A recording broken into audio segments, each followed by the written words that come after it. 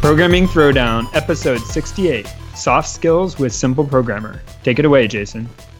Hey everyone, this is a super cool episode. People might remember, when I said what was my favorite book a while ago, it was not, the awesome Ballstead book on statistics or things like that, or the AI book. It's actually Negotiating for Dummies. That's the book that's really had the biggest impact on my life. And so, these sort of things are extremely important, and I'm really excited that we could dedicate kind of a whole show to all the other aspects beyond just, learning to code, tabs versus spaces, arguing over Emacs, Vim, all these things, different languages. We also now have a chance to really dive into all the different sort of soft skills and all of the really important kind of career skills and really personal skills that can help kind of push people forward. And to do that, we have John Sonmez, who is the founder of Simple Programmer, which is a site where he talks all about this and he kind of indulges us in his expert information. So thanks for coming on the show, John. Yeah, thanks for having me, guys. I'm glad to be here and throw down. All right, sounds good. So why don't you tell us, what is Simple Programmer? Why did you kind of start that, and where did that come from? Sure. So what it is now is much different than what it was then, and the why I started it has changed into the purpose of it now. So to go back in time, I started it really out of two main motives. One was just because it was a passive aggressive way where I was at to get people to listen to me, because if someone reads something on the internet, it has a lot more clout, even if it's unpublished, even if you just publish it yourself rather than me saying it. And plus you get to finish your sentences in paragraphs. So so I was working on a Scrum team, and they were doing some things wrong, and I just thought, okay, I could just blog about kind of this stuff, and my manager and my coworkers will, they'll read this, and they did, and it did have a good effect. So that was sort of one of the reasons why I started the blog. And then the second reason was because I felt like too many developers were just priding themselves in taking the complex and making it more complex, or taking the simple and pretending like it's complex, like, because it gives you, I don't know, it's an ego boost. It makes you feel like you're more valuable than you are. And I was like, no, this is wrong, because we should really be telling people that programming is simple, and and we should be explaining things and making things simpler rather than more complicated, because at its heart, and I still firmly believe this, there's nothing really hard. There's things that in conglomeration are hard, but when you break things apart to the smallest pieces, they're usually pretty simple, right? I mean, I know I'm saying that with an extreme viewpoint, but in general, that's the case, especially in our field. So yeah, I was talking to somebody today at lunch, and there's someone who they used to work with me at a different company, and they just came to my current company, and both of us kind of had the same experience where when we left, we thought, we left on good terms, and we thought, I'm going to have to write all this documentation. There's so many things I know after, X years. And the reality is you leave and the company just keeps going as if you weren't even there, right? It turns out that when you get in the middle of what you're doing, it can seem like, it could seem like impossible for other people to sort of jump in. But the reality is that if you've kind of made things sort of, as you said, simple, and kind of broken things down and written some documentation, you've set up a nice path for the people who come kind of after you. Exactly. Yep. I totally agree. It's funny how people have that guilt when they leave a company, like they're gonna. Trust me, it's not gonna crash into the ground. Yeah. But yeah. So that was where I started out, and so my blog was. I didn't know what I was doing. Right. I just created this blog. Just wanted to get some of this knowledge out there, like I said, and it was technical content. Some of it was stuff based on Agile and Scrum that I was experiencing with the teams, and I was really just blogging, like, I think about 3 times a week, and that was all I really thought of it. But then some weird stuff started to happen. Like I'd start to get a bunch of emails, and all these opportunities started opening up I got invited to do courses for a company, an online training company called Pluralsight when they were first starting out. And that was a really good opportunity. I got phone calls from people wanting to hire me for jobs, not to interview me for jobs, but to hire me for jobs because they read my blog, and I remember thinking, wow, this is just crazy. Like I wasn't intentionally going out there trying to market myself, but I did. And I just ended up going. I didn't remember the first podcast I did was Hansel Minutes way back then. It was like, Scott Hanselman was this big star to me back then, and here I was on his podcast, and all my coworkers were like, "Man, I heard you on Hansel Minutes podcast," and that's awesome. And I started to realize, I was like, "Wow, this is interesting." So I started doing some talks on how to market yourself as a software developer because I accidentally did this, and then I started intentionally doing it, and it was, my career was taken off. I spent 14 years honing my technical skills, and no one cared. but as soon as I figured out the soft skills, how to communicate and talk and do those things and market myself and build a brand, bam, everything started to take off. So that I gave a couple of talks, and people were just enthralled with that.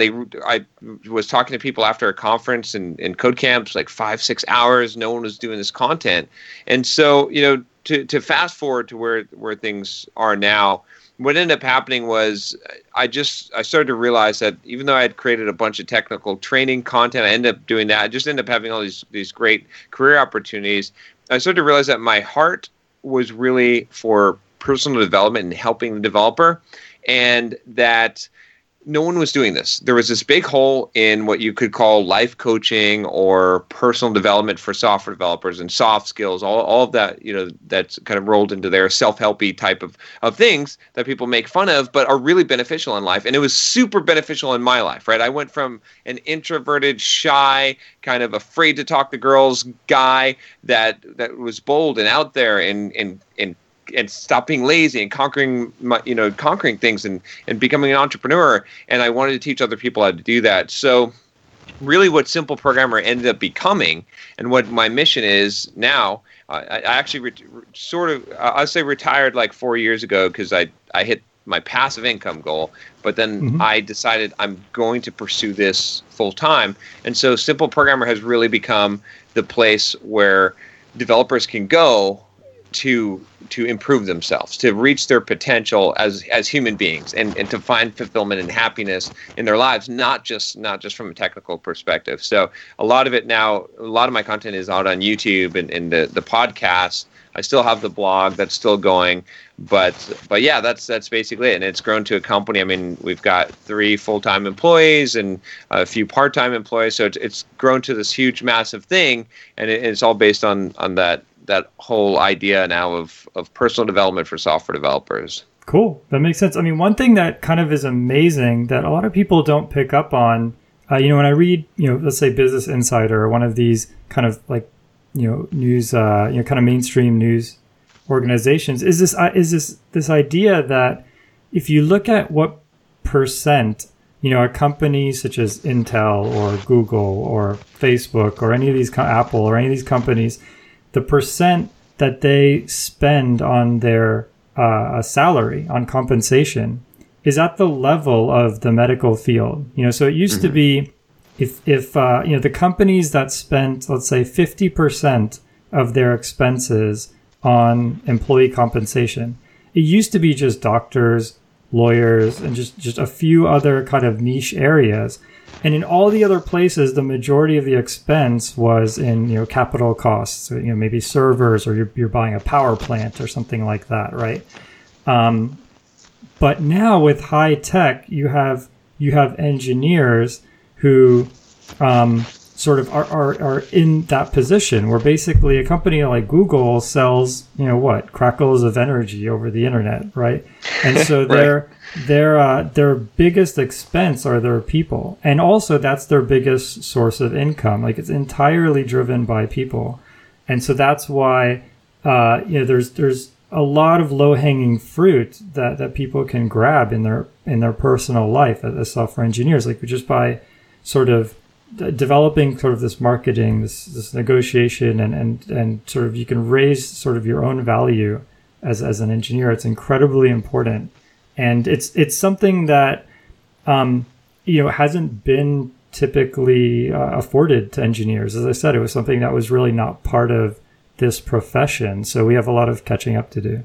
Oh yeah, definitely. You're very right. Especially there's a huge amount of opportunity. Especially, I always talk about the commoditization of software development, and it's really coming. I mean, when I hire developers, I hire developers on Upwork to do work for me, and I can get and here's the thing, and this is what it is if I can be very specific in what I want and I can describe it really well, which most managers and project managers cannot do, I can get programming labor done for extremely cheap, like ridiculously cheap. But so what I'm saying is that it's no longer good enough to just be a programmer, right? It's writing code and the technology part of it. Yes, there's still a premium on it, but that's fading away quickly with the globalization, right? With a world economy. But what won't fade away, with the thing that's going to set you apart, the thing that's going to stop the commoditization from taking your job as a software developer, is going to be the communication. It's going to be the soft skills. It's going to be the personality and being the person that understands the bigger thing that can run with the project and communicate to other people on the team. Right. That's the biggest thing that I think, and so that's why I think there is still this. And software developers that are highly valuable are more like doctors and lawyers, and so much spend is on salaries, because they're not really paying. I think personally that most companies aren't paying necessarily for the technical aptitude anymore, because there's a lot of that all over the place. But and this also goes to speak to why so many developers tell me, why does everyone say that developers are in such high demand, but I can't get a job? It's because, no, it's not just programming, it's not just the technical skills, it's not just developers that are in high demand. It's highly functioning developers that not only possess the technical skills, but have the soft skills and the people skills and those kind of skills that, in conjunction with those technical skills, those are the valuable ones. That's what everybody wants, and that's what's high in demand. Everything else will be commoditized. At least that's my prediction for the future. Yeah, and I think it's incredibly possible now to build a brand with no resources at all. I mean, people know this. We've mentioned it. We have, now thanks to Patreon and some of these things, we have some funds. We can actually spend a little bit on advertising. But we went years without doing any advertising at all. Just 100% just organic, just putting out shows that we would find entertaining, really putting out shows for our children to be able to watch later if they're interested, listen to later. And it just kind of grew. The brand just kind of grew completely organically. And now more and more companies are looking at your GitHub profile, your Hacker News rank, or whatever. All of these things that kind of can represent you, that you can cultivate, without having a massive army of resources, or without having been born into any kind of family or anything like that. As long as you have a computer, you can sort of build a brand. And that's also something that's kind of unique to maybe, this or the past generation, right? Oh yeah, definitely. I mean, I've got a similar, with Simple Programmer, we do maybe around $50,000 a month in revenue. And I have my advertising budget is almost nothing, right? We don't spend any money in advertising. It's just all organic. It all built up from me with a blog. I mean, like 7 or 8 years ago, and just pumping out content. And that's the thing, is if you create value in the world, you've got an opportunity now, right? I did, and I've done it on multiple platforms. On YouTube, I put out 2 to 3 YouTube videos a day, and that. Just by creating that much value, you're going to build a brand. If you're willing to do the work, I guess that's what I'm saying, is that you've got the opportunity like there has never been in the world before for someone to build a personal brand, to be an entrepreneur, but not necessarily even just to be an entrepreneur, just a programmer who builds their own personal brand, who builds a blog or creates some YouTube. I just interviewed a guy today who created a YouTube channel after doing some of my marketing courses, how to market yourself course, and in 2 years, he's built it up, and he's been getting all kinds of job offers and contract job. Like he's able to freelance without having to go out there and pound the pavement. And so like that opportunity is it's amazing that we have today to be able to do that. And I think so many developers aren't taking advantage of it. That's the thing that's like that I don't understand is, it doesn't take a huge amount of effort to build yourself a personal brand and to build a blog and to do some of the stuff. And the payoff is so great when you do that. One thing I always compare it to is like, if you've ever heard like a cover band play, right? And they play some song that is by some famous band, right? Right. And sometimes I go and I listen to a cover band and I'm like, they're better than the original. Yeah. Sometimes, one time I went to a karaoke bar and there was a lady who sang songs better than the original. It was amazing. Yeah. And so, I did this enough time. And same thing with like celebrity chefs. And you can find this in a lot of places. And it's not like you don't, like I'm saying that you can get away with no talent. But what I'm saying is that the thing that differentiates the cover band from Metallica or whatever band is not the skill. It's not the skill. And it's the same thing in programming. It's the marketing. It's the style. It's that piece of it. And so I mean you can't fake it. You can't not have the technical skills. But for so many developers, the greater amount of effort, if they spent more effort right now with the technical skills they have in developing a personal brand and learning how to market themselves, they would have a much greater lever than they would have by increasing their technical skills further. It's just like the cover band. It's the same phenomenon. Yeah. And I saw it in my career, and I've seen it in so many developers' careers. That makes sense. I mean, I have a friend who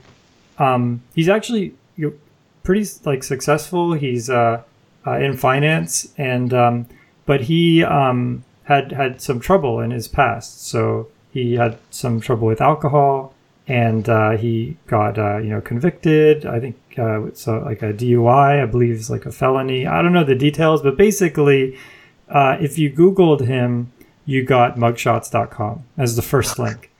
And he's saying, look, I paid some people that were supposed to take this off, and it did go off, but then Google found it again.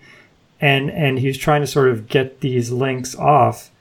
And I said, instead of trying to remove, because, it's Google, they're going to find this somehow, right? So instead of trying to remove, this, why don't you build, just some, I mean, I didn't call it a brand at the time, but I said, why don't you just build a persona online and just cultivate that and post pictures and talk about finance and build something where people will know the modern you. And where that will be the people's first impression. I mean, at the end of the day, if you're looking for a job and you've had these issues, it's going to come up. Like there's going to be a background check and so on and so forth. The best thing you can do is build a brand, like project the version of you that you want. And that's kind of an extreme case where this person has this problem. But I think it could be advice given to everybody is there's effectively some type of noise about you right now. There is a brand. It's like effectively, let's say, random, whether it's good or bad. But you can take control of that by sort of building a persona for yourself online and turn it into something that you're really proud of. Definitely. Go ahead.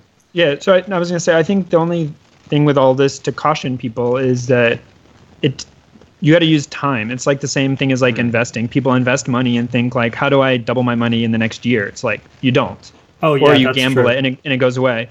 So I think people look for this, like, I'm going to start a blog. I posted twice to it, and then I didn't get 1 million followers and a big exit.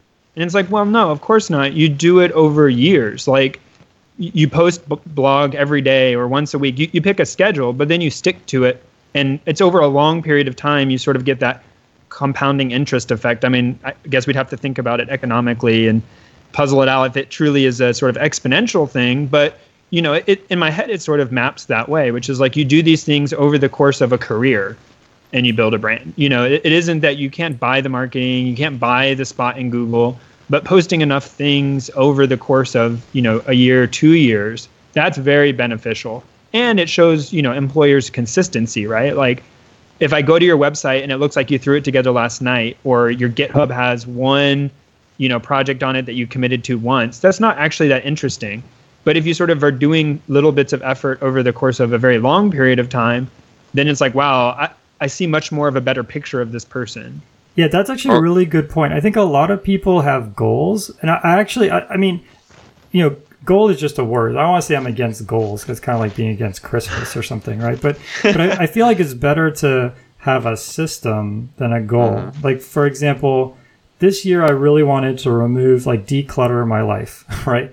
And so I could say I want a goal to declutter, but it's kind of, it's really hard to. The other thing about goals is they're kind of designed for you not to reach them. Like, have you ever seen one of these charity goals where they just meet it and they say, we're done? No, right? They always set the goal to something they know they're not going to reach, right?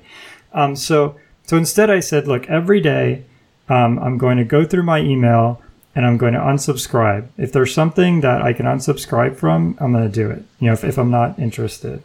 And so I created this sort of system, and it became kind of a metaphor for kind of unsubscribing myself to things at work that I'm not using anymore, things.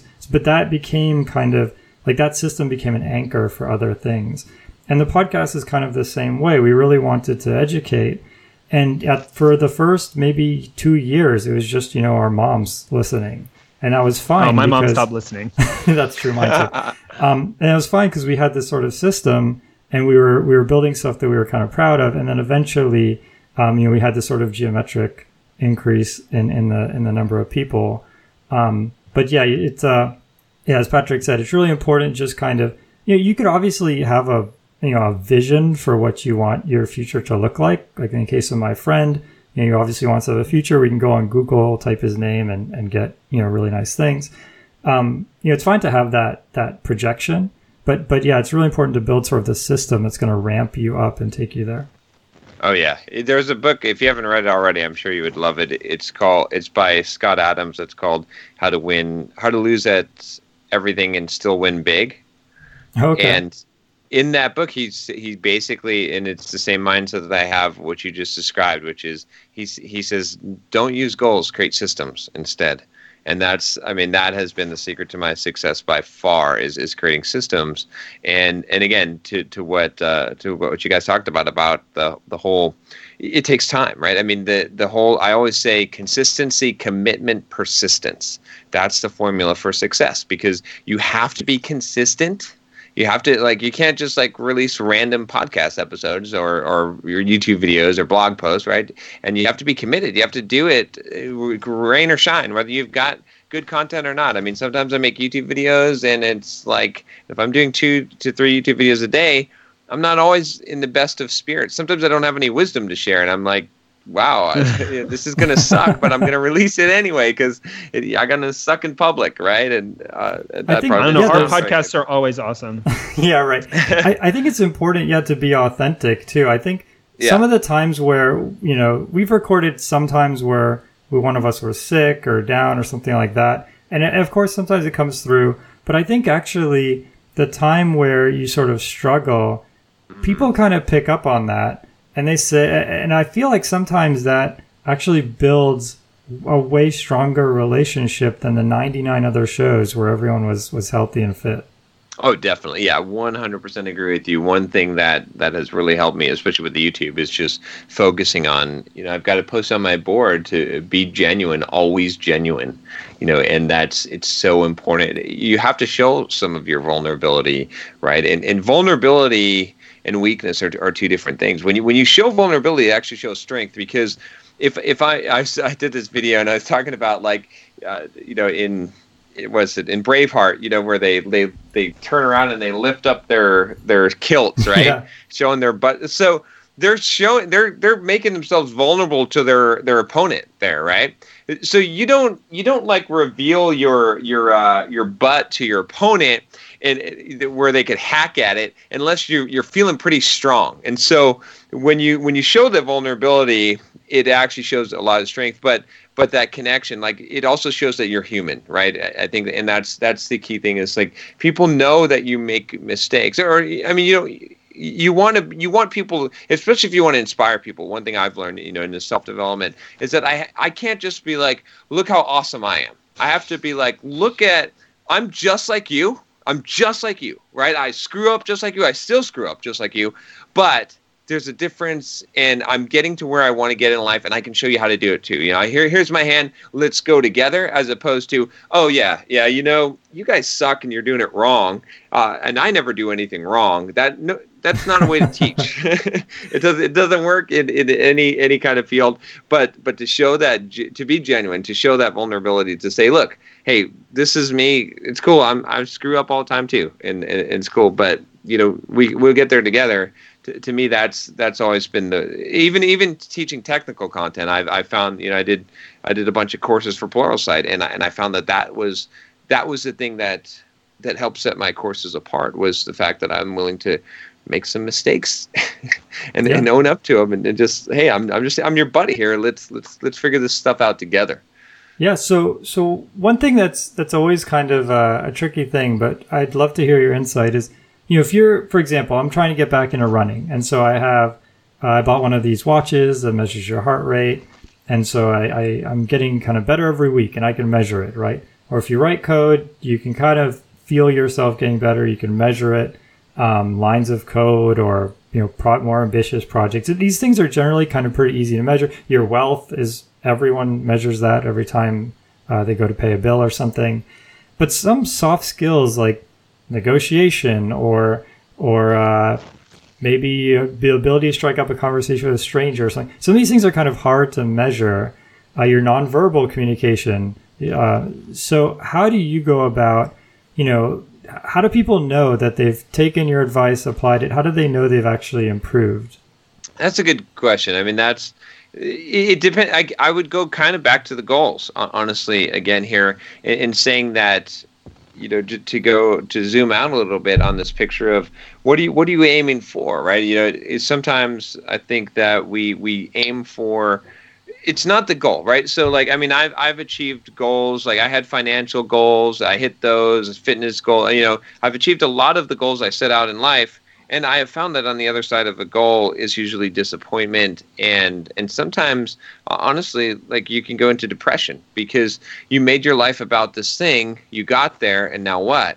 And I've learned a lesson, from doing that. And what I've sort of realized is that it's never about for me, all the things I'm aspiring to do now are all about the kind of person that I become in the process of achieving that goal, or going down that path, the goal that I never really achieve, right? It's about, and so what I would say is that, a long way to answer this question, but where I'm getting at with this is that, for these kind of skills, for these kind of soft skills, I mean, so if I could give you a badge and say you're a level 10 negotiator, ding, what did that really get you, right? It's like, okay, so it's more of a, I look at it in terms of, I want to maximize my potential, and I want to show you how to maximize your potential. And to be honest, like, I was doing this video just the other day because I went and I got my body fat measured at the gym, and most people. Wait, hang on. How do you do that? What does that mean?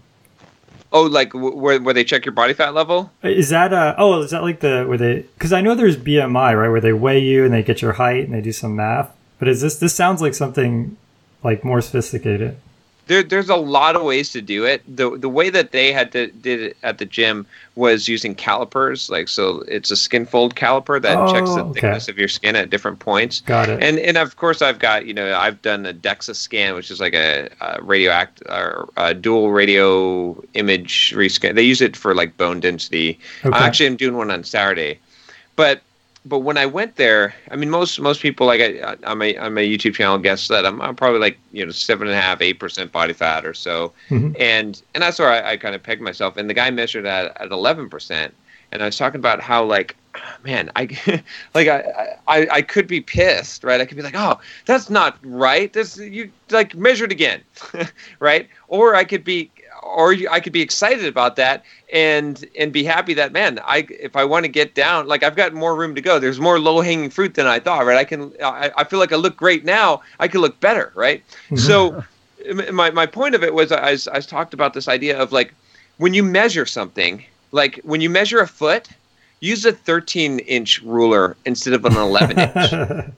right? Although we want to go through life and we want to use these 11-inch rulers to measure a foot, like we want to stretch it and say, oh yeah, I got it, I hit the goal. Look, my net worth is $1 million or whatever. You know what I mean? Like whatever it is. But use the 13-inch ruler, so then you got it. And that's how I feel about some of these things that are hard to measure. It's like, okay, have I overcome? I do a lot of coaching for guys, like dating coaching, and teach them how to go and I'll just put it plainly and say pick up chicks, but right.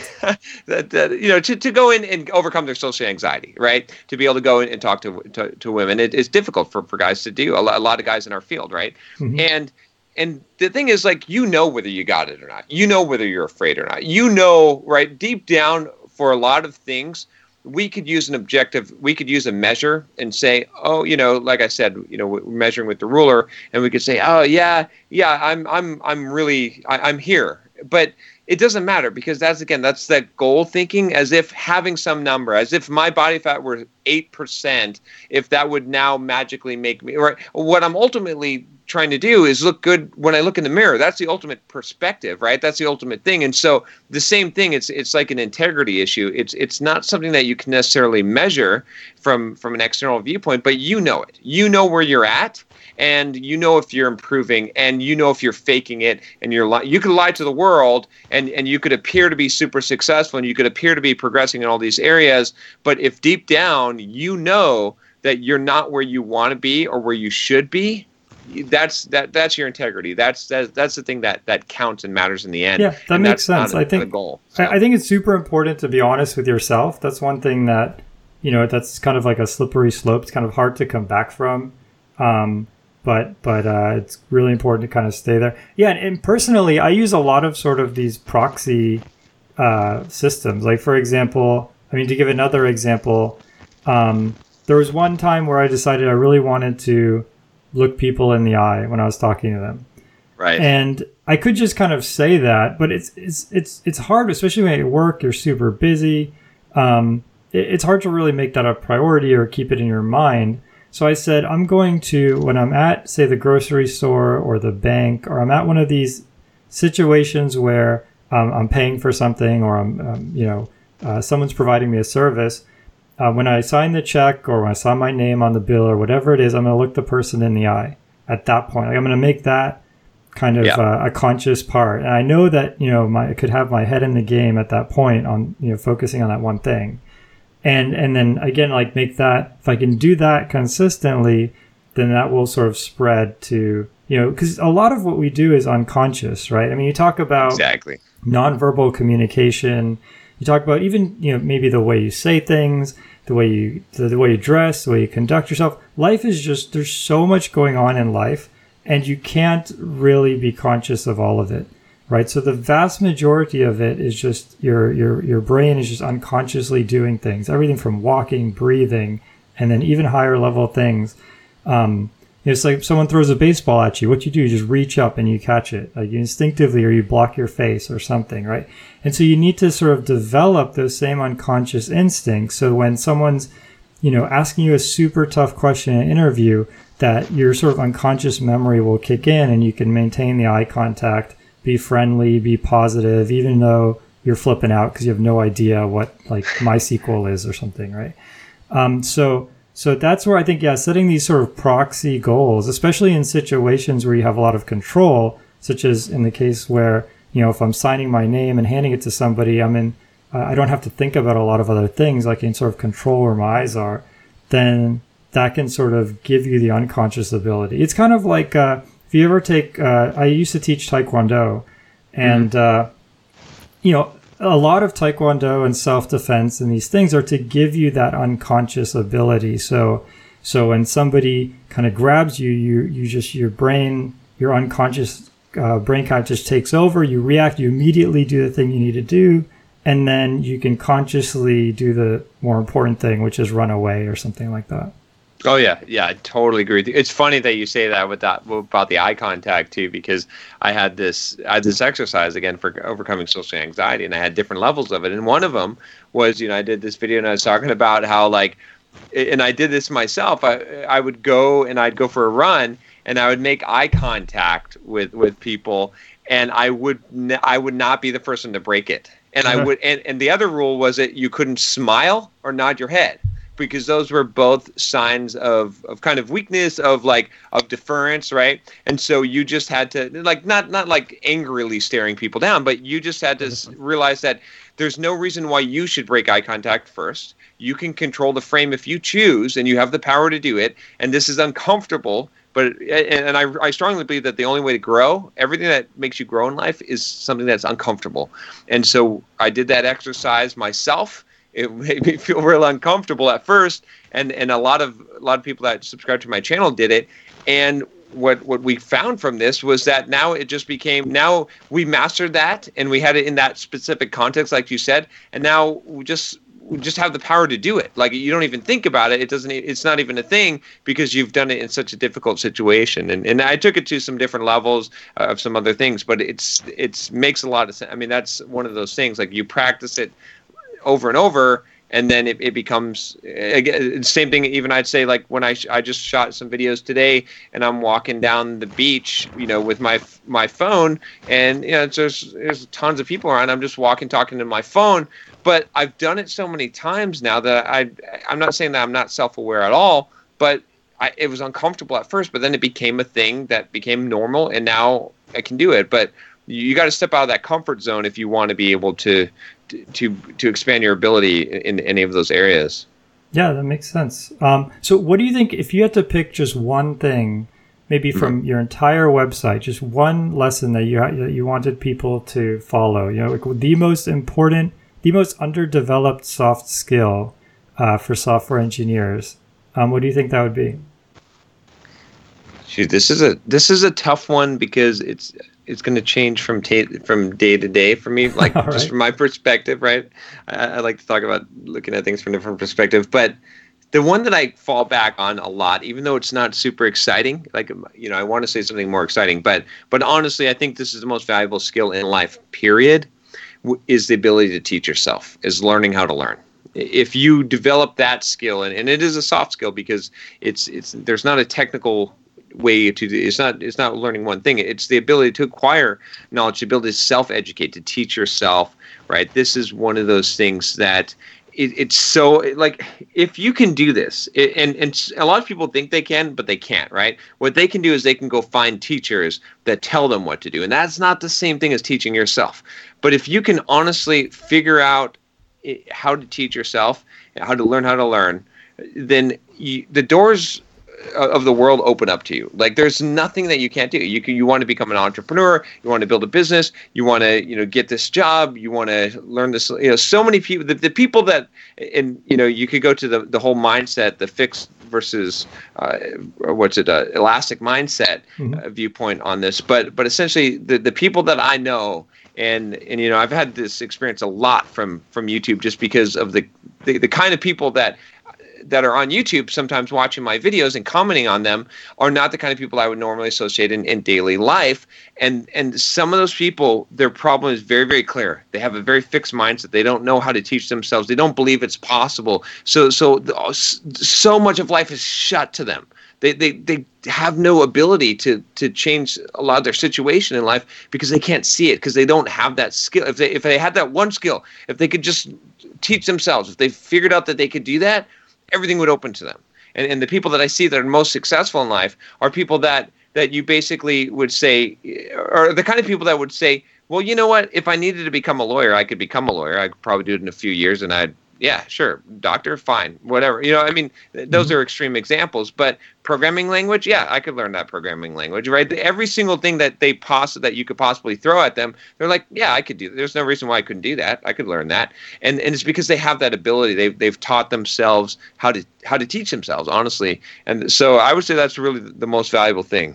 Yeah, that makes sense. I mean, I always find it kind of interesting when there are jobs that, there might be a job that's, building the Java virtual machine for Oracle. Well, I'm sure you need to be a Java expert, right? But there's so many jobs where they're building a website and they say, need to know Java. And I bet if you went there and you said, look, I have never done Java, I've done PHP, but I could probably pick it up in a couple of weeks. I mean, they would at least give you an interview. And so I think, a lot of it is, as you said, is sort of knowing that you're much more malleable than you think, that you can learn anything, and being able to project that to other people, I think is super important. So what about, let's say there's a college student, CS grad, has all the technical background, but someone like Patrick or myself in college, I only worked, my first job, I was doing Taekwondo. I taught Taekwondo, and then I did Taekwondo in the Mulan parade at Disney. So I would just break boards. I'd pretend to be a Chinese Mulan soldier, right? And so you get college students who have, they have all the technical background, but from the workforce, their experience in the workforce is, selling popcorn, right? So what's the best advice you could kind of give them to get started in industry?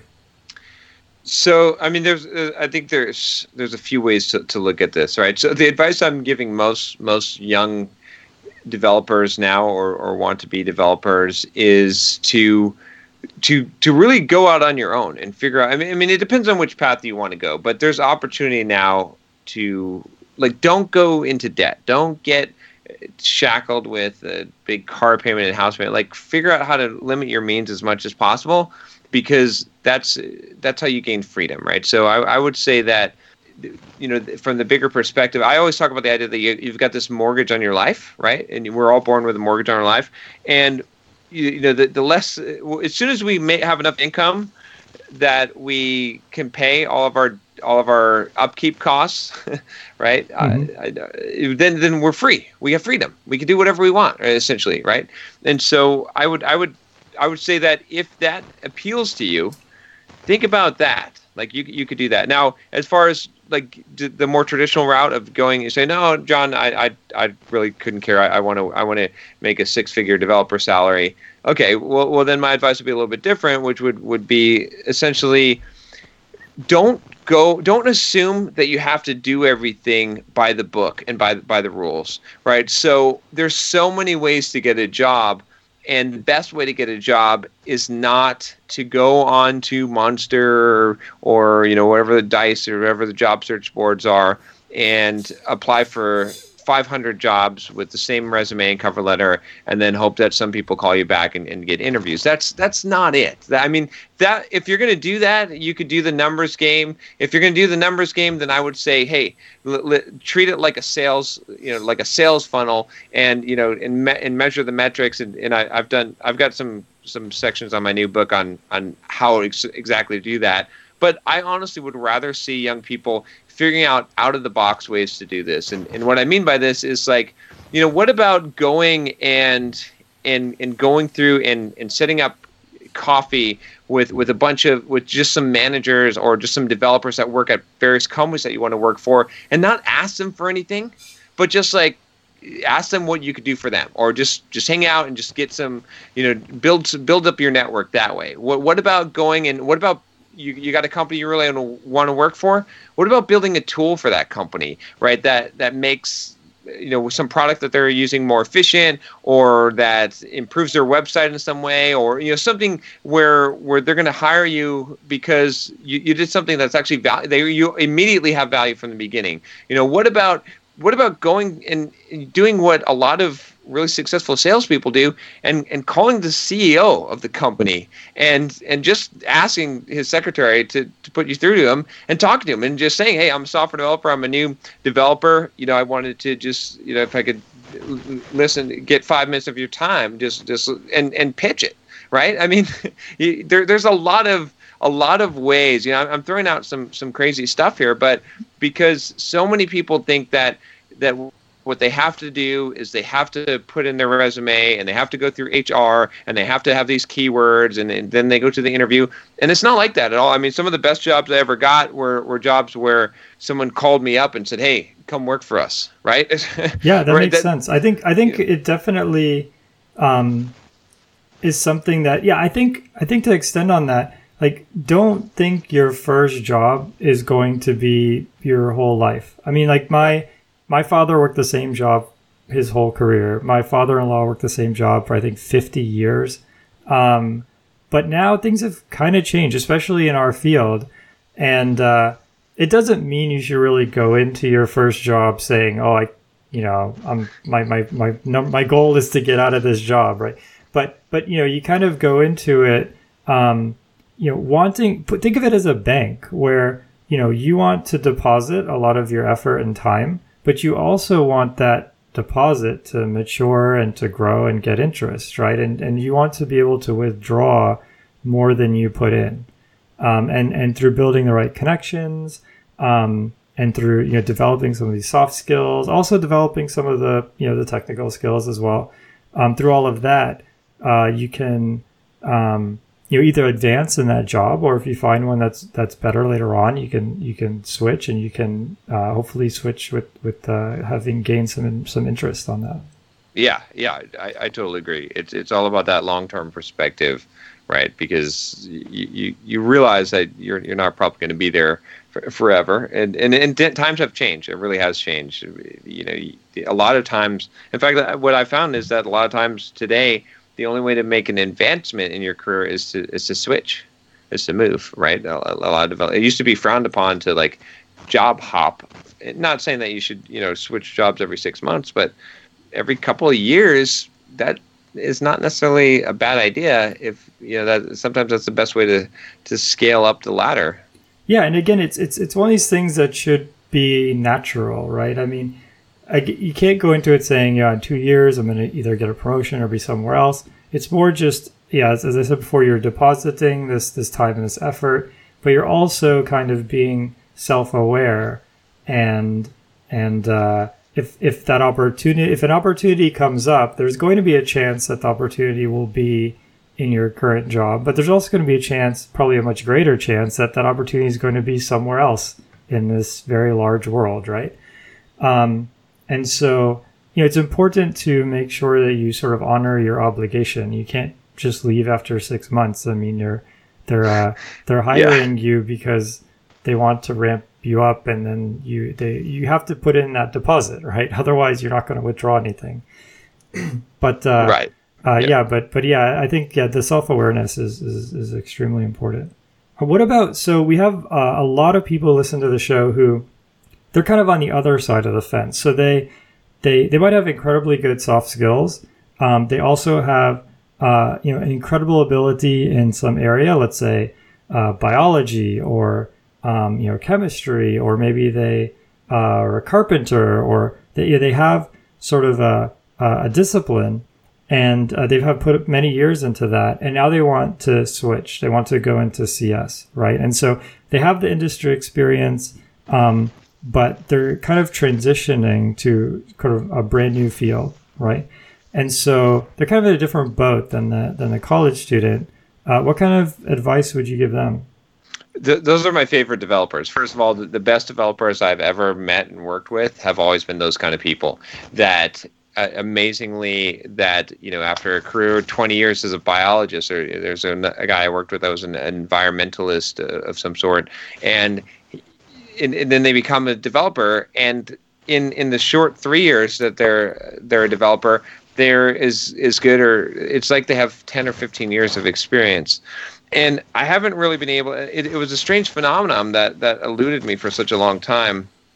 But what I think about this is that when you achieve a mastery level in one skill, even the stuff that doesn't seem like it carries over, it carries over. It carries over because you've maybe it's just the time and the dedication and the grit that you've developed in becoming a master at something, but it does. It really does. And so what I would say to them is that they have a distinct advantage for multiple reasons. One, because if you've already been successful at one thing, I mean, and you see this all the time. You see people that are super successful in multiple areas, right? Because success begets success. And so what I would say to them is you have an advantage because of that. So it's going to be easier for you, right, than most people.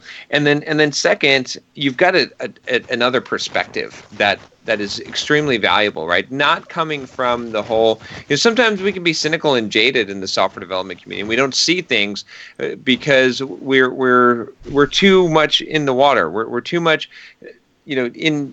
in the thick of it, and everyone has the same opinions. And so bringing in those outside opinions, seeing things from a different perspective is really awesome and is very, very valuable. And you end up making a really valuable member of the team because you have that perspective. So I would say that, it seems overwhelming, right? There's a lot of stuff to learn. And yes, there is a lot in software development. And yes, it can take you, years and years to achieve what you're never going to like totally master it, and technology completely changes, but have a little bit of more confidence than you might have and dive in and pick and the key thing, especially when you don't have 20 years of career maybe left or whatever, is that you be very specific about what it is you want to do and what you want to learn, right? Because within software development, there's so many things, there's so many technologies and programming languages and Java.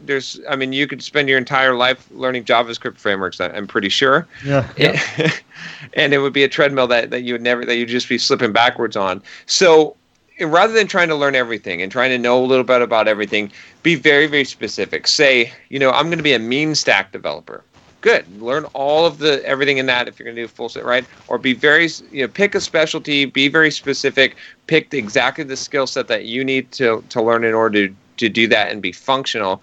And you can fill in the gaps and the other stuff later. You'll eventually need you'll eventually do better if you do pick up that CS background that a lot of CS students have, but they forgot anyway. You need to know if you know what's how to the algorithms and data structures. It is actually pretty valuable, but don't start with that stuff. That's not going to help you immediately, right? And you won't see the value of it until you're actually working as a functional software developer. This is why our colleges are so messed up is today in the way that we teach developers is because we start with the basic CS stuff, which you don't understand the value of until you're actually working as a developer for a couple of years. And then you go back and like, oh yeah, oh, okay, man, now that makes sense. Like using that hash, that's why I would use that, right? And so then the stuff sticks. So I would say, just jump in, but be very specific about what you're jumping into, so that you cut that down. It can be overwhelming with all this stuff out there, but you don't have to know it all, and no one can know it all.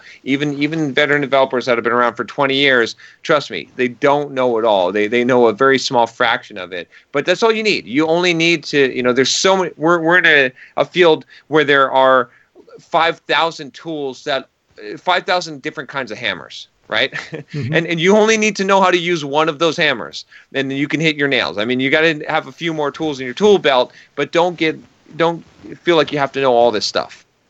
Yeah, that makes sense. It's some kind of like beam search where basically, I think if you don't have a background in CS and you don't have the degree, then people aren't going to give you the same sort of cushion that they'll give someone with a CS degree. I know people who have a CS degree. I'm almost guilty of this myself, where it's all purely theoretical, and some of us have done coding, had done coding on the side. But I know some people who, their CS degree was totally on the chalkboard, and those people are afforded a cushion when they interview and things like that, because people know that they spend a lot of time on this theoretical, and companies are expecting to have to kind of pay a price up front, having to ramp this person up on, C++ or something. But in exchange, they'll get someone who has sort of a good growth in the tail, like in the future. If you don't have a CS degree, then it's going to be hard to get a company that gives you the same sort of cushion. But that's where, as John said, you can kind of be really specific and become kind of really proficient in one thing, get that first job, and then you can really broaden your horizons then, and look at sort of how that thing you learned fits into the bigger picture and all of that. What do you think about, we get a lot of emails that are sort of, should I go back to college or should I do this boot camp? And Patrick and I, we interviewed Art Gillespie from Udacity a few months ago. And Udacity is a pretty cool program. But in general, we haven't, at least Patrick and I haven't seen a lot of people in the places we've worked or in our contacts, like who have come from sort of these kind of boot camp environments. Most of the people are either self-taught or from university. And so we're kind of torn because on one hand, something like Udacity, Coursera, these kind of things are kind of revolutionary. And I'd love for MOOCs like this to succeed. But on the other hand, it really kind of hasn't happened yet. And I feel like you will probably have a broader vision than Patrick and I, who we basically live, 5 miles away from each other. So what do you think in kind of a more holistic way? Do you feel like these boot camp classes are valuable? Are they a scam? Are they somewhere in between? Is there a huge variance? What's kind of the landscape like? That's a great question. This is a question I get all the time. In fact, the new book that I'm putting out, I put the very first portion of the book is like, should I go to college? Should I go to boot camp? Should I self-teach? Right, because it's such a critical question, and then how to succeed at each one of those. But here's the thing: I'm very bullish on boot camp as a choice, based on a couple of parameters that I have to set up front. First of all, it's based on, I think that it's the best bang for your buck if you do it right. And it just makes sense to me today, right? Like I rather, if I were starting out today, I wouldn't even go the self-taught route, simply because it takes more time and it's harder to figure out what you need to know, right? If someone can give me, a really intensive, like I think of an immersion program, and just get me working as soon as possible, that's great, because then that's the beginning of my education, but I can get paid while I'm getting my education the rest of the way. And so I think that is definitely the promise of boot camp. Now, in reality, does this happen? Right. So in reality, what we're faced with is a landmine of, there's some crappy boot camps, of course, right? Mm-hmm. It's hard to judge the level of some of the boot camps, and it's sort of in between, right? College, you go to college, they tell you what to do, right? Like it's completely tell you what to do, right?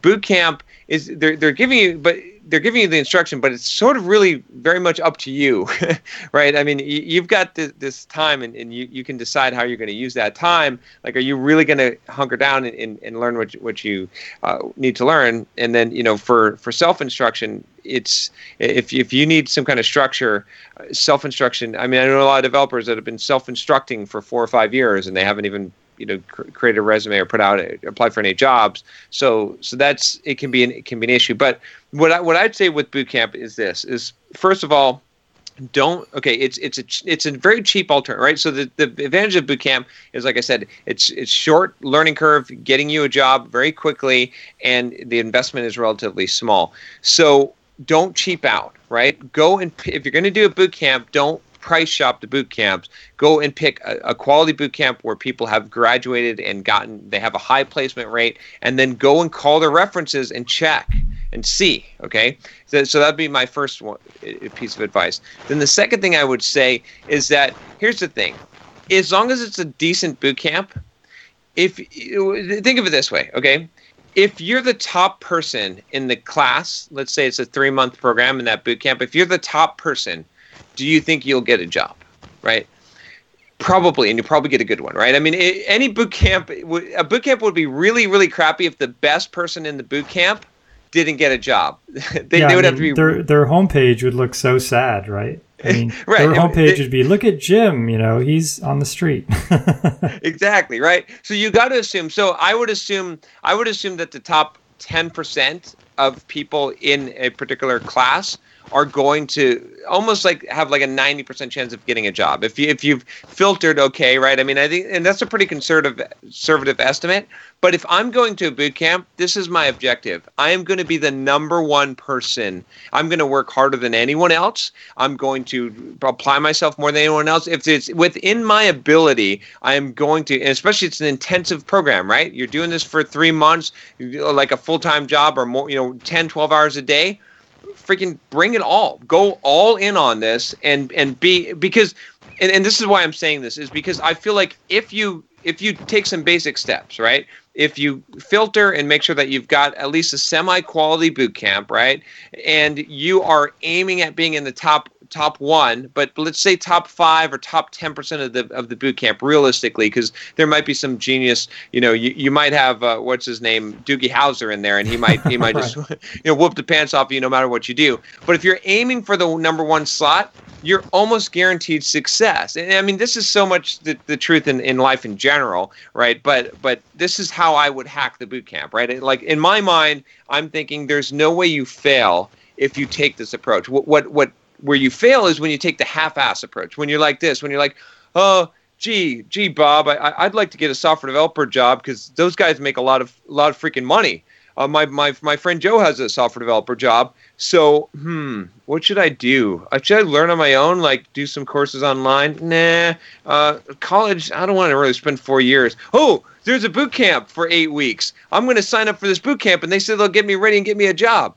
If that's your attitude and you go in and you think that somehow magically you're going to go into this program and then 8 weeks later you're going to get a 6-figure developer job, no, sorry, it's not going to happen. But if you're like, man, I really want to become a developer and I'm willing to do what it takes and I'm learning on my own as much as I can in preparation for this boot camp, I'm going to sign up for this thing and I'm going to put my all in it. I'm going to stay after. I'm going to tutor other people in the class. I'm going to get as much help as I can and see if I can help the instructor, right? I'm going to really devote my life to this and try to be the top person in this class. Yeah, I don't see how you could possibly fail if you have the second attitude. But the first one, it is guaranteed failure almost. I agree with most of that. I was having this conversation with someone at work as well, and I have a couple additional heuristics, but I don't know because I think it's still a little bit early. But one of them is finding a place that has teachers, the instructors that work or have worked at jobs you would want. Oh, that's a good point. So if so here we're in the San Francisco, Silicon Valley, if you want to work at Uber, find a boot camp that has, instructors that came from Uber. A couple reasons. One is because they'll help you with what you need to be able to do to get a job there. And the second one is because, they have a network or either are still there, and that can definitely help with placement of like we were already talking about, the top people.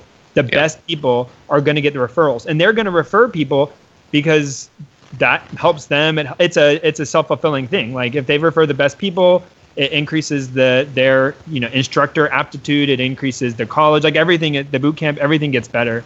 So that's one. And the second one is sort of similar, which is do a boot camp if possible in an area you would like to have the job for basically the same reasons. So if you want to work in the Silicon Valley, my advice would be to find a boot camp in Silicon Valley because you're going to have peers graduating and instructors that have connections in that area.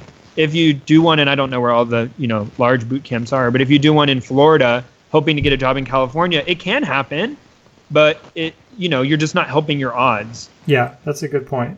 That's really good points. Yeah. Yeah. The other, again, I have a huge bias in this because my grandfather was a math professor, his father was a math professor, my dad's was an engineer, and so a ton of academic sort of people in my family, and so I'm always in the mindset go to college, but the thing that I totally believe is that college gives you the lower bar. In other words, you can get a degree and be let's say incompetent, and you have that diploma. So it will take the worst people and bring them up.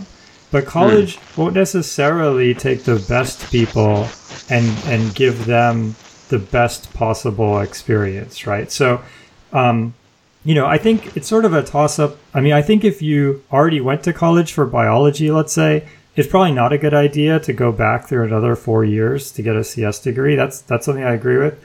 But either way, I think the goal should be to be the best. And this is true even if you want to be any career. I feel like anything I say, I will disparage that career. So I'm not going to pick anything out. But no matter what you want to be, is the goal is to go into it.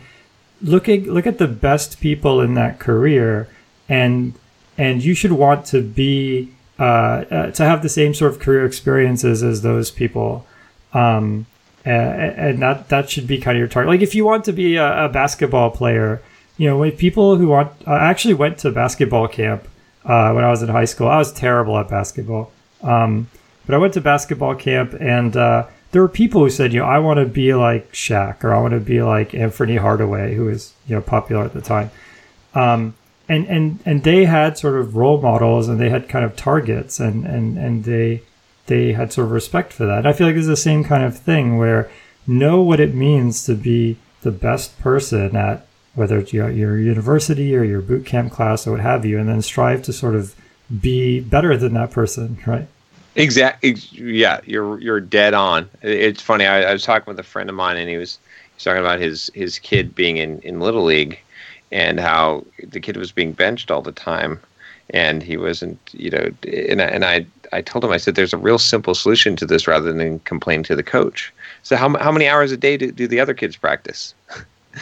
Right? Yeah. And he's like, well, they just go to their practice, and I think some of their star players, they'll do like an extra hour of practice every day. And I was like, just tell your son, if he really wants to never be benched again, put in 4 hours of practice a day, 3 hours of practice, whatever it is, whatever they're doing, do twice it. Yep. Guaranteed in 6 months or one season, guaranteed you'll be starting. You'll be so much better. Like, just do whatever the best person's doing and double it, or do better than whatever the best person's doing. Look at their training and do more of it. And it's when I say it, it sounds so damn simple, but it's one of those things that you get frustrated and you're like, I don't understand. Like, I can never be like that. But the answer is really a lot. It's putting on the overalls. That's it.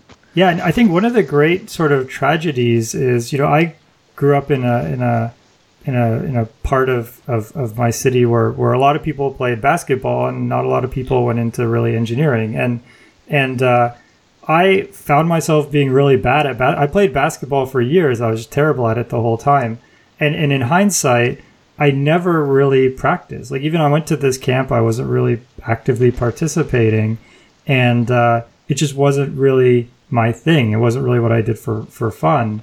But then, the things that I did do for fun, like I did all sorts of like coding things. I was into Linux, like kernel hacking and things like that, and emulators. And these things, I ended up spending just an extraordinary amount of time on them. And the reality is, there's people who are spending an unbelievable amount of time practicing, let's say, basketball, and there really aren't that many people who are spending that amount of time, becoming the best JavaScript developer or something like that. I mean, obviously there are people, but it's just not the same, let's say, ratio of people who are dedicating, let's say, 100 hours a week to JavaScript versus the number of jobs. That ratio is totally different than a number of people who are dedicating 100 hours a week to football versus a number of football jobs, right? Oh, yeah. Yeah. So, I mean, you've got, it's an arbitrage situation, right? You've got a huge advantage. Like, the bar is actually pretty low, right? As far as, like, if you wanted to become the best in the world at JavaScript, it's conceivable. If you want to be the best in the world at basketball, good luck. I mean, right? As much as you practice, but you could do it at JavaScript. Honestly, you could, right? That's the bar. The bar is low there. You just have to be willing to do the work and. We're being so mean to JavaScript programmers. Poor JavaScript. Yeah. Actually, somebody told me. I said I was talking to somebody at work, and they said, "Oh, you have a podcast. I'll follow you on Twitter." And so they followed me. So I looked up their profile, and they have something like 10,000 followers. And I said, how did you get so many followers on Twitter? And he said, dude, I'm a JavaScript developer. It's like, all you have to do is be a JavaScript developer. You get 20 times as many followers on Twitter. So we give them a lot of hate, but they're also probably the biggest community. It's absolutely astounding. Yeah, it's funny. I did one of my more popular blog posts, like for a while.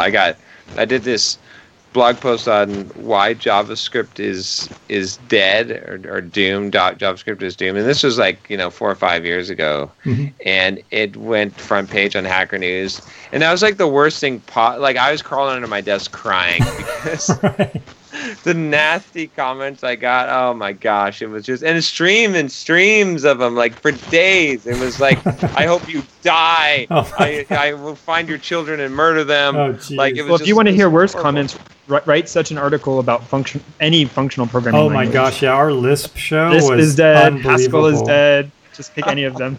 Yeah, Clojure. We actually, Steam. I learned Lisp. I don't know if it was my second language, but anyone who took Intro to AI had to learn Lisp, and so I was, I was a Lisp sort of sympathizer. I didn't know that much about it, but I took the course and I liked it. And when Patrick and I did this show on Lisp, we got just unbelievable hate mail. People were just like, "Oh, you don't understand. It's really like this is, you have to use this other expression, and they've moved on for." And it was just unbelievable. It just never ended.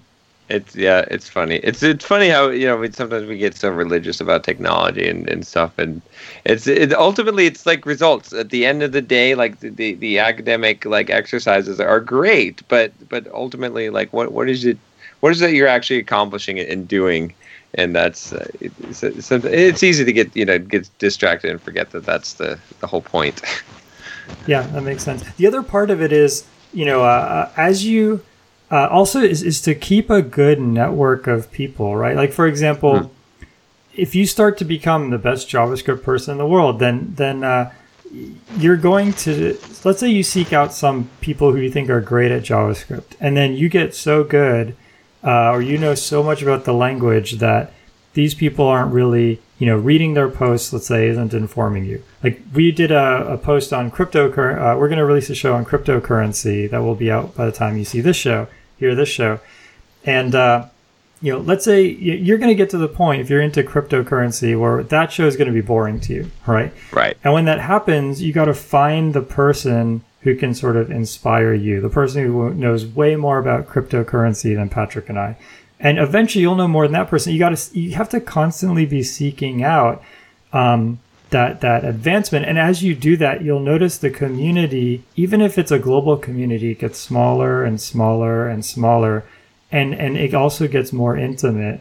And you'll start to build those relationships that ultimately will be bridges to new opportunities. Oh yeah, definitely. And if you're in that level of that inner circle, you'll never be looking for a job. There's because there's so few, right? And everyone, it's that weird thing where it takes another expert to recognize an expert. Like someone like to the novice, someone who's like at the 80 percentile and someone who's at the 99 percentile look the same. Right. But to the person who's like up in the 90 percentile of something, they know they're like, yeah, okay, this guy is like 1% better. That think super marathon runners, right? That understand the difference between like a couple of seconds in a marathon time. Like it's a huge deal, right? So I think that's definitely the case. And once you become part of that inner circle, it becomes extremely valuable. So the anecdote I'll share about that is at work we do C++ programming. So we often ask candidates, what is their experience with C++? And we have this joke that, on a scale, and we ask each other, like, on a scale of 1 to 10, what would you rate yourself as far as like C++ experience? And a lot of people, and it's not meant to be a trick question, but it's very revealing. Yeah. Because anyone who's like out of college and rates themselves above a 5 is almost guaranteed to be sort of never done much programming. When you start talking to them and you ask, it's very clear they've not done much programming. Yeah, right. And so we all, kind of compare our scores, and most people, and a lot of people I think are very knowledgeable in C++, will rate themselves like 5, 6, and they've been doing C++ programming 5, 6, 7 years. And we were sort of talking like, we don't think anyone would be a 10, maybe Herb Sutter would be like a 9. Right. People who, write the standard template library are probably like an 8. People who go to CPPCon are like a 7. People have been doing like 10 to 15 years, like a 6, right? Like the scale is really strict, but it's almost universal across everybody at work. It's very consistent. Right. And it's very clear, as you're pointing out, people who don't fit in, and it's not like a mean thing, but it just instantly reveals how long someone's been doing something. No, you just have to ask who's your favorite author, and if it's not Scott Myers, then then you can't be more than a 5. Yeah. It's funny. I was real big into the C. Actually, it's funny. When I was a big C++ developer when I started out, and I thought I was hotshot. I thought I was good until I went to Topcoder. It's kind of an old thing. But man, I went into there and I went into the single room. I went into the SRMs, those single room matches. Yep. And I was like, I can't even solve the easy problem, right? So I had to learn STL, and I had to read, and so then my head is in. I read Effective C++, probably 10 times more Effective C++, Effective STL. I'm learning all of the STL inside and out, the Boost library, right? All this stuff. Right, that I had no idea. I'd been doing C++ development for 3-4 years, no idea about any of this stuff. I was just getting by, and I thought I was good, right? And then after that experience, man, could I ace I could ace a C++ interview like nobody's business at that point, and I would give C++ interviews, and I had this 8-page C++, and it would start off at easy questions, and it'd go to medium, and it'd go to hard, and it'd go to very hard, and I swear people would apply for jobs. I was working at HP at the time, and I was the worst. You would never want to interview me at HP. I was a dick, basically. just because I was so excited about, I was. Yes, we know Scott this Myers type. was my idol, Yeah. and it's funny how things have changed, but I would have this, 8 and people would come in and they'd profess to be these C++ gurus, and they wouldn't make it past page 1. And so, there was, I remember this one guy, I still remember his name, Hai Biao, and he got it all. And I was just I was trying to explain to my hiring manager, I was like, look, you don't need to do this. We're done. You just hire this guy. I don't even care if he's the most socially retarded person you've ever seen in your life. You have to hire this guy. You don't understand. And he couldn't grasp how important and phenomenal it is. But it's funny.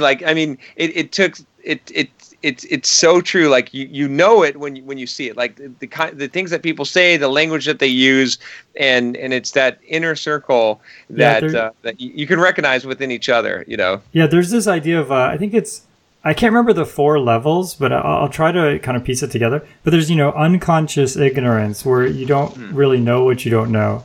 And then what you really want, the hardest step, is that step from unconscious to conscious ignorance. As you said, in the case of Topcoder, it's that going on Topcoder, realizing, whoa, there's this whole world. Because once you get to that step, that's where you can start the stepping stones. That's where you can kind of get that sort of gradient that takes you to, conscious knowledge. And then eventually to unconscious knowledge, which is kind of circling all the way back to where you don't even really have to think about it. It's just in your unconscious. It just happens naturally. But getting back to the connections thing, in 2004, I was the 30th person on Topcoder, so I was ranked number 30. Jason does not relate to your story about struggling through this single. I'm just telling you. I went on Topcoder a couple of years ago, or about 18 months ago, and I was just terrible. And the reality is, it's been, I guess almost a decade. It's been over a decade since I was sort of at my sort of peak on Topcoder, and I moved on to sort of other skills. I moved on to sort of, building things that entertain me, and sort of kind of putting pieces together, and less, I still do. I actually moved on to a lot more kind of statistics and math, and away from the algorithms and data structures. And it just, the bike got rusty, right? Mm-hmm. But the thing I didn't lose was, again, the connections. A lot of the Topcoder people, I know them pretty well. I stay in contact with them. We go out every now and then. And that's the thing that's kind of permanent. It's still super important to get the skills, but along the way, take the almost free opportunity to also connect with the people, because ultimately that's the thing that either it never goes away, or it's very easy to bring it back. It's very easy to send an email and say, "Hey, a long time no see."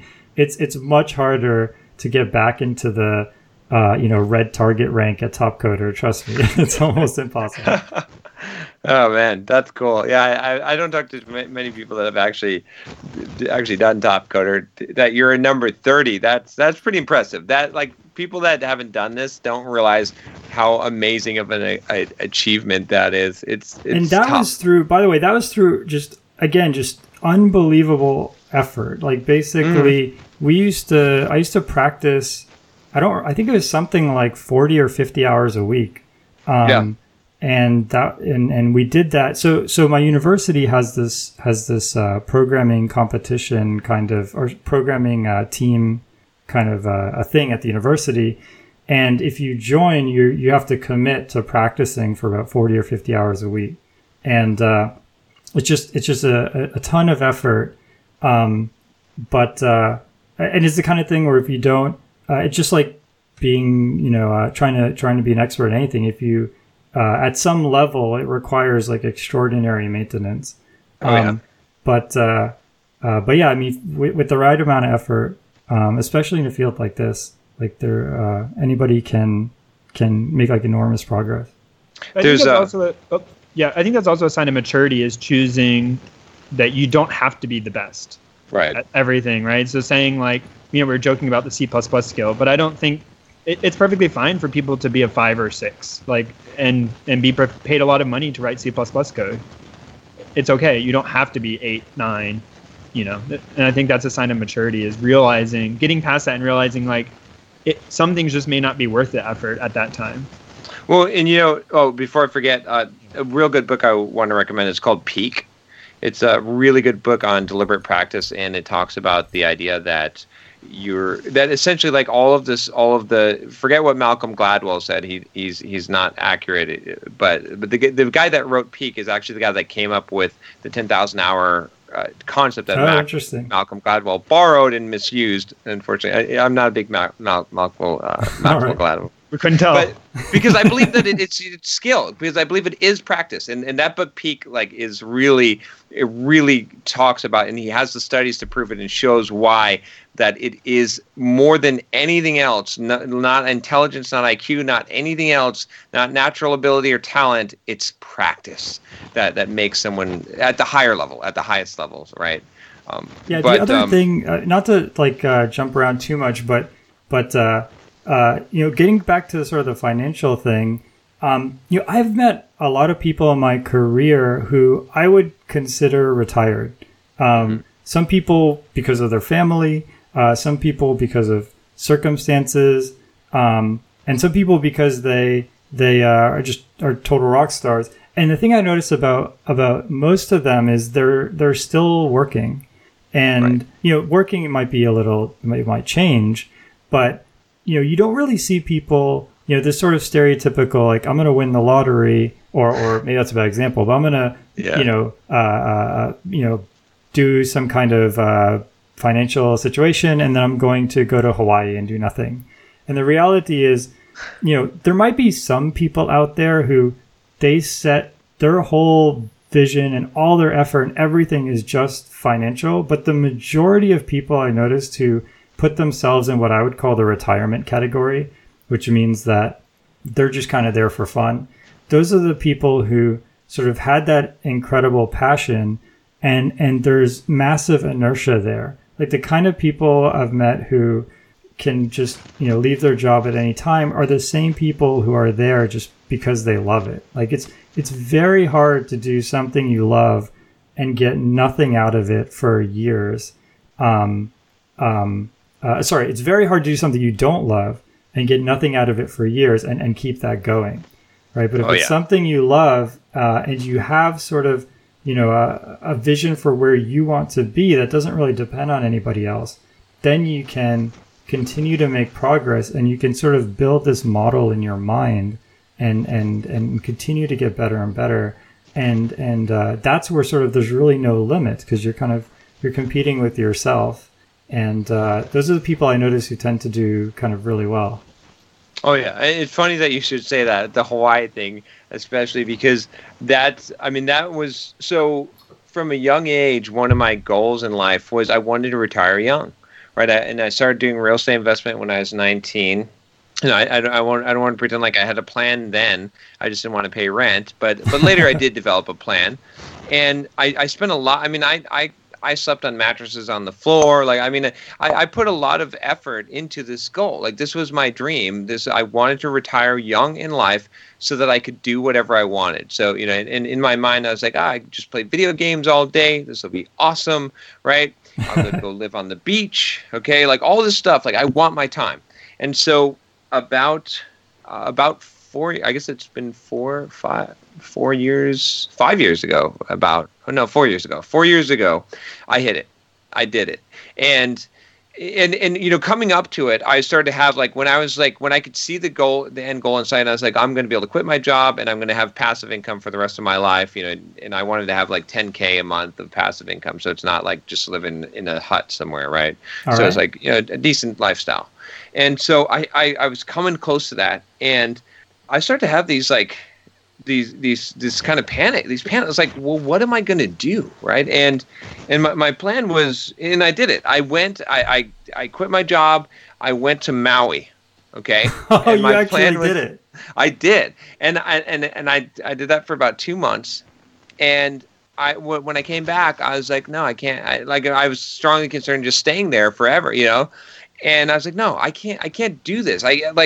I don't need to work, right? So my definition of retired is not like sitting on the porch or just surfing all day. It's like you don't have to do anything if you don't want to. But you doesn't mean you don't choose to. And that's what I came back with my renewed mission, and I kind of really had to really do some really deep thinking on. I mean, if you ever get to that point in life, most people are so busy living life that they never really think about life. And when you get to that point, and here's a good exercise, if you ever want to just think about, and it takes some meditation on this, but imagine if you woke up with $500 million in the bank tomorrow, what would you do? And spend some time meditating on the question, because most of the answers that you first come up with are things that actually are things that would make you money.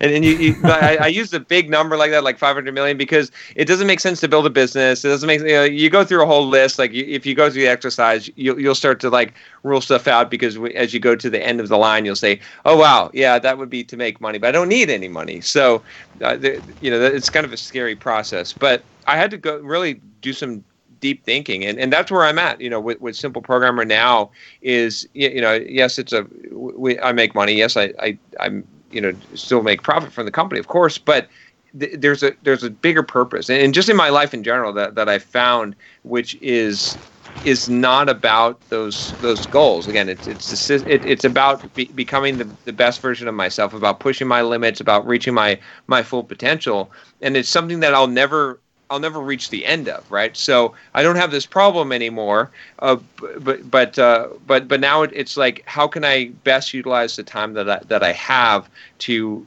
really maximize whatever potential that I could achieve during this time, not for an end goal, not so that I can make so much money, not so that I could do play video games all day, right? I have all those options, but it has a different purpose. And so, I mean, it's really hard to describe, but it's funny that you said that about going to Hawaii, because that was exactly my thinking in my scenario. And and people all the time, when I tell them I tell a story on my YouTube channel, they're like, oh, you're crazy. If I win the lottery, I would I'm like, no, the worst thing that could possibly happen to you is to just to come into an infusion of cash. It would ruin your life. It would ruin your character. It would ruin everything, because everything you're dreaming for, everything you're aiming for, would suddenly you'd have it, and then you'd lose purpose. And when you lose purpose, everything it's horrible. So it's just interesting. This is a good thought exercise for people who want to understand this. Is get your favorite video game, right, and then go online and find the way to sort of cheat in that game. Like let's take Grand Theft Auto. Let's say you're a huge Grand Theft Auto fan. Now they have the version online, which I don't know much about, but I assume you can't really cheat on the internet. But let's take Grand Theft Auto 3. Let's say that's your favorite game. You spent all the time unlocking the t-shirts and getting all the cars and stuff. Now go in that game, start over, and use the cheat code, which gives you infinite money and the ability to fly. Right, like Superman, right? And see how long you'll play that game. I guarantee you it won't be more than a week, right? It's going to be amazing. You can fly, you could drop helicopters from the sky or something. But after a week, it's done. It actually kind of killed the sort of narrative and the novelty and the experience of that game, right? And I would imagine winning the lottery is kind of like doing that to your life, right? Like it sort of it doesn't really kind of, it all of a sudden just throws all of your kind of goals and your values kind of out of whack. Exactly. Yep. I totally agree. That's a great comparison. It's so true, right? It's funny. I'm playing like I'm playing the Zelda Breath of the Wild game. And I'm like, I am not looking on the internet for anything. There's some stuff I'm like, I don't understand how these recipes work and stuff. And I'm like, no, because as soon as I look up anything, it will ruin the entire game for me. I just want to figure it all out and discover it myself. Yeah, I'm exactly the same boat. I played Final Fantasy VII, which is considered one of the best video games of all time, and I played it, a very long time ago. And I'd completed Final Fantasy, I think 4 and 6 and 2. I don't remember. This was all a long time ago. But I was playing through 7, and I wasn't even stuck. I was just there was one part where it was a little bit open-ended. You can kind of go to different towns. It wasn't exactly clear what to do next. And instead of kind of exploring, I thought, let me go on the internet and just see. And once I went on the internet, I realized, I missed this part back here, and I can never go back and get it, and it's done. And it actually just killed the whole game. I realized, I'd kind of, you stare into the mirror, and the mirror stares back at you or whatever. It was just, it literally killed the game for me, and I haven't been able to. I haven't played it since. It's the same kind of thing. It's actually kind of a little dangerous to do that. Oh yeah, it's funny. I mean, that's my philosophy in life. And again, a lot of people doubt it on YouTube, but all the time I get people, because there's always, my YouTube channel is kind of a fitness YouTube channel as well, right? Because I do a lot of stuff, and so all the time I get accused of being on steroids. And I'm like, I can't, there's nothing I go, tests or whatever. I can't prove that I'm not on steroids. But what I could tell you this is that if you listen to any of my videos in my life philosophy, you would know that I would never take a shortcut, because I'm not about the end result. I'm about who I become, the process, right? And it's like, it's so hard to communicate this point to people that are, as much as I argue this point, or so many people are still like, no, I would still want to win the lottery. It would still be awesome. I would give the money to my family. And I'm like, no, you, anything that you achieve that you haven't earned, right? It's like that. I'll get flack for this, but I'll say it anyway, because I run 40 miles a week, and I ran a marathon a couple weeks ago. And there's people that will sign up for the marathon and they'll walk.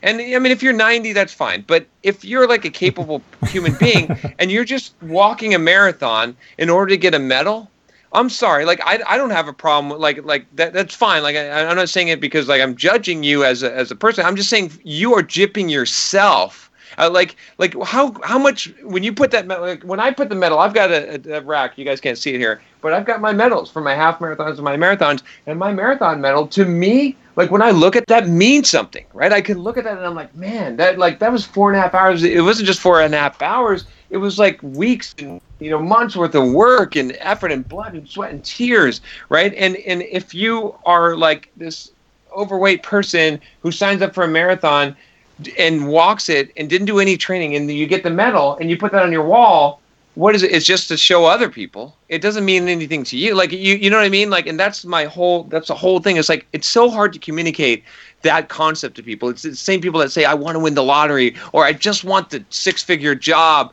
I don't care if I actually know the programming, I just want to get lucky and get the job. And it's all those things. It's if you haven't earned it, yeah, it might be fun to fly around in the video game, like you said, but it's going to be so meaningless and empty to you that you start to think that all of life is like that, and you forget that that the meaningful things in life are the things that you actually it's that money you put together that you earn mowing lawns to buy that bicycle. That's what makes everything in life valuable, and it's so easy to get disconnected from that. I mean, I've been guilty of it. We've all been guilty of it, but it's so hard to communicate across that chasm, I find. Yeah, that makes sense. Yeah, and go ahead, Patrick.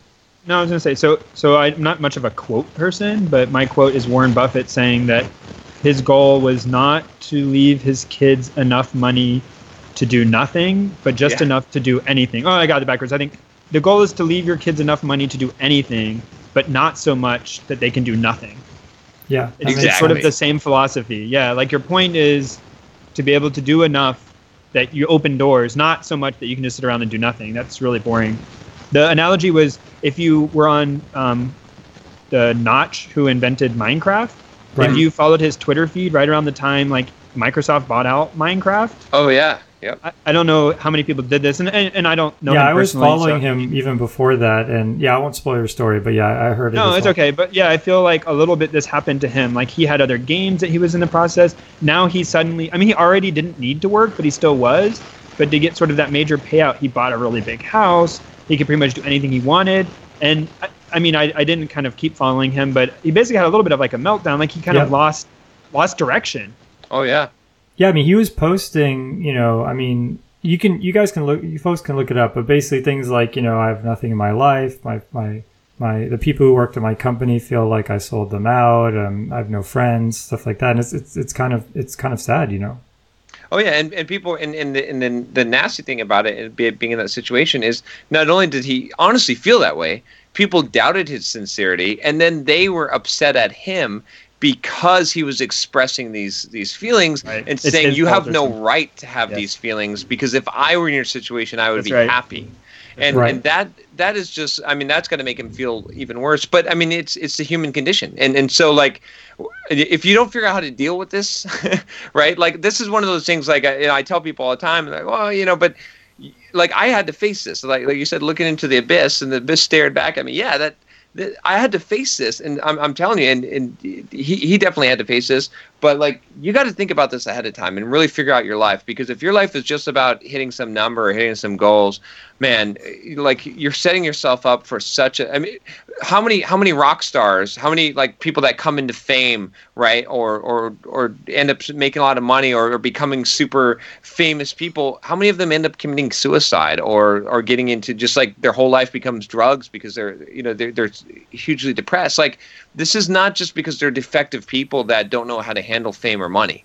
It's because this is what most people will be like if they haven't actually thought about this and haven't really figured out how to live a purposeful life that is not just driven based on some goal, right? To tie it back into the systems versus goals from the beginning. But yeah, definitely.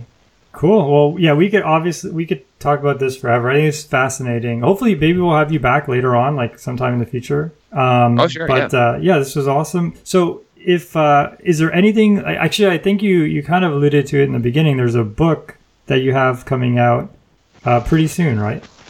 Yeah. Allow me to plug my book. Yeah. So that was your opening. There we go.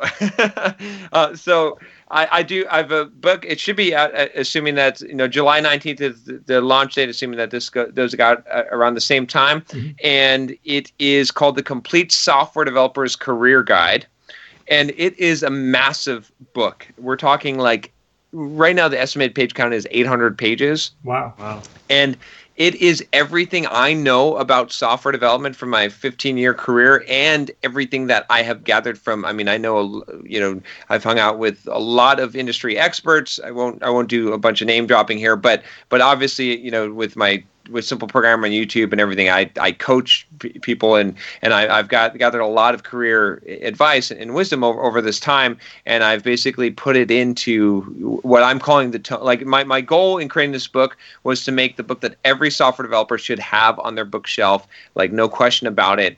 And I spent a lot of time working on this. It basically, to give you a quick overview, it goes from. It has everything from it's broken into 5 sections. The first section is how to get started. If you don't know anything about software development, what language to learn, should you go to college, boot camp, self-taught, how to learn a language. The second section is how to get a job, whether it be your first job or your experience, and then how to negotiate your salary, how to like choose between contract or permanent employment, like all these kind of stuff that no one really talks about that is really important, and how to do a resume, all kinds of stuff related to that. And then the third section is all this stuff you need to know as a software developer. I gathered like all of the like CVS and source control and continuous integration and what is web development versus backend development versus mobile, like all of that stuff. And then the fourth section is how to work as a software developer. So this is like stuff like how do you deal with your boss? How do you deal with your coworkers? How do you deal with discrimination or prejudice in the workspace? How do you dress for work, right? Like this is all targeted towards software developers. And then the fifth section is how to advance your career. So you've got all the other stuff down. What if you wanted to go and start speaking at conferences? What if you wanted to start a podcast? What if you wanted to, go beyond and become a freelancer and bill a few $100s an hour? Like how would you do this? And so that the book that's why it's massive, is because it tries to cover pretty much all of that at a pretty in-depth level. And so yeah, it's going to be launching July 19th, and I will be doing the Kindle version of it for 99 cents for that day. Oh, wow. Normally it'll be normally it'd be $9.99. I'm not sure what I'm going to price the print version, just because it's such a thick book. I've got to get a quote. I'm working on getting it typeset right now, so okay. I'm guessing it'll be heavily discounted on launch day as well. But yeah, so it's the goal for this launch, by the way, too, is to be the #1 best-selling book on Amazon on that day, like across all categories. So what's the title one more time? The Complete Software Developer's Career Guide. And so cool. Actually, if you want to check it out, if you just go to simpleprogrammer.com/career guide, it'll be the book landing page pre-launch. And then cool. On the launch, it'll have like bonuses. I think we've got a package that we're putting together, like $150 bonus package of course material as well. That will all for 99 cents. So cool, and we'll have the link on the show notes as well for people. Awesome. Cool. Well, thank you so much for being on the show. Looking forward to checking out that book. I'll definitely pick it up for 99 cents. I buy almost every Humble bundle where you spend $1 and you get 3 games. And, that's like your limit. $1. Yeah. Well, you could. Anyways, but even if like no matter what, I will spend $1. I won't even look at the games. When they send me the email for the new bundle, I spend $1. And sometimes I spend more if the other games look good. But I recently did this. I spent $1. I got this game. It had terrible reviews, and all the reviews kind of said, look, the game looks beautiful, but the gameplay is kind of messed up. And the developers released this patch saying, oh, we made all these fixes, right? And I played it, and it was amazing. And they had just fixed the problems, and they had just gotten a bad rap, right? The book that I tell everyone to read was Negotiating for Dummies. I got that for $1. Nice. And it was one of these kind of flash sales, and so I'll definitely pick this up for $1 and check it out. Cool. Well, I appreciate it. Yeah. Hopefully, like I said, this has been crazy trying to put all this launch together and writing this book. But I really want this to be a book that every developer can put on their bookshelf, because I feel like it's been lacking. Like this kind of advice. I put the book together because I felt like I didn't want to write another book. Trust me, after writing my first book, but I just felt like I have to put this out there. So. Cool. Well, thank you. And simpleprogrammer.com is the site. We'll also have the link to in the show notes and all that. And thanks for coming on the show. Yeah, thanks for having me, guys. You guys are awesome. All right, thanks. Yeah. Bye-bye. All right, take care. The intro music is Axo by Binar Pilot. Programming Throwdown is distributed under a Creative Commons Attribution Share-alike 2.0 license. You're free to share, copy, distribute, transmit the work, to remix, adapt the work, but you must provide attribution to Patrick and I, and share alike in kind.